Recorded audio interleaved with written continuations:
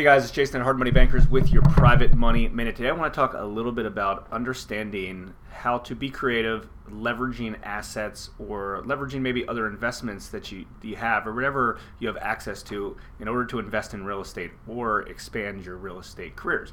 Now, first off, you need to figure out what's right for you, what you want to involve in your real estate business and what you don't. But the purpose of this video obviously is to maybe help give a little bit of insight of how to be creative and kind of structure things accordingly, what you're comfortable with in order for you to grow your real estate investment business. I mean, there's a lot of people that come to us at Hard Money Bankers and they just don't have enough cash in order to make a deal work, but they might have a lot of other stuff that they don't really take into consideration.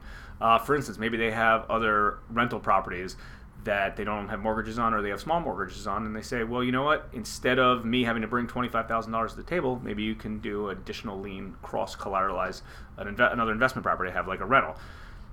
You know, pretty common for real estate investors to have other real estate, but maybe not at the moment have as much cash as you need. So again, a creative strategy by just kind of thinking outside the box and understanding how to be creative in your real estate career to do so.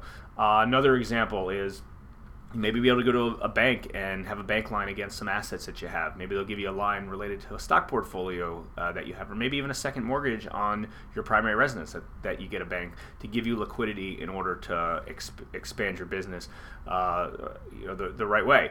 I know a lot of folks that have been working W-2 jobs for long periods of time, and they have accumulated 401ks or IRAs or things like that, and they can take a loan against that IRA to invest in real estate, or they can put that IRA into a self-directed IRA in order to buy real estate, either buy it all with the IRA or buy it partially with your IRA and with the private money lender or a hard money lender like Hard Money Bankers. So the importance of this is, I'm not saying like go max out a credit card or tap out your home equity or sell stocks in your portfolio and stuff like that.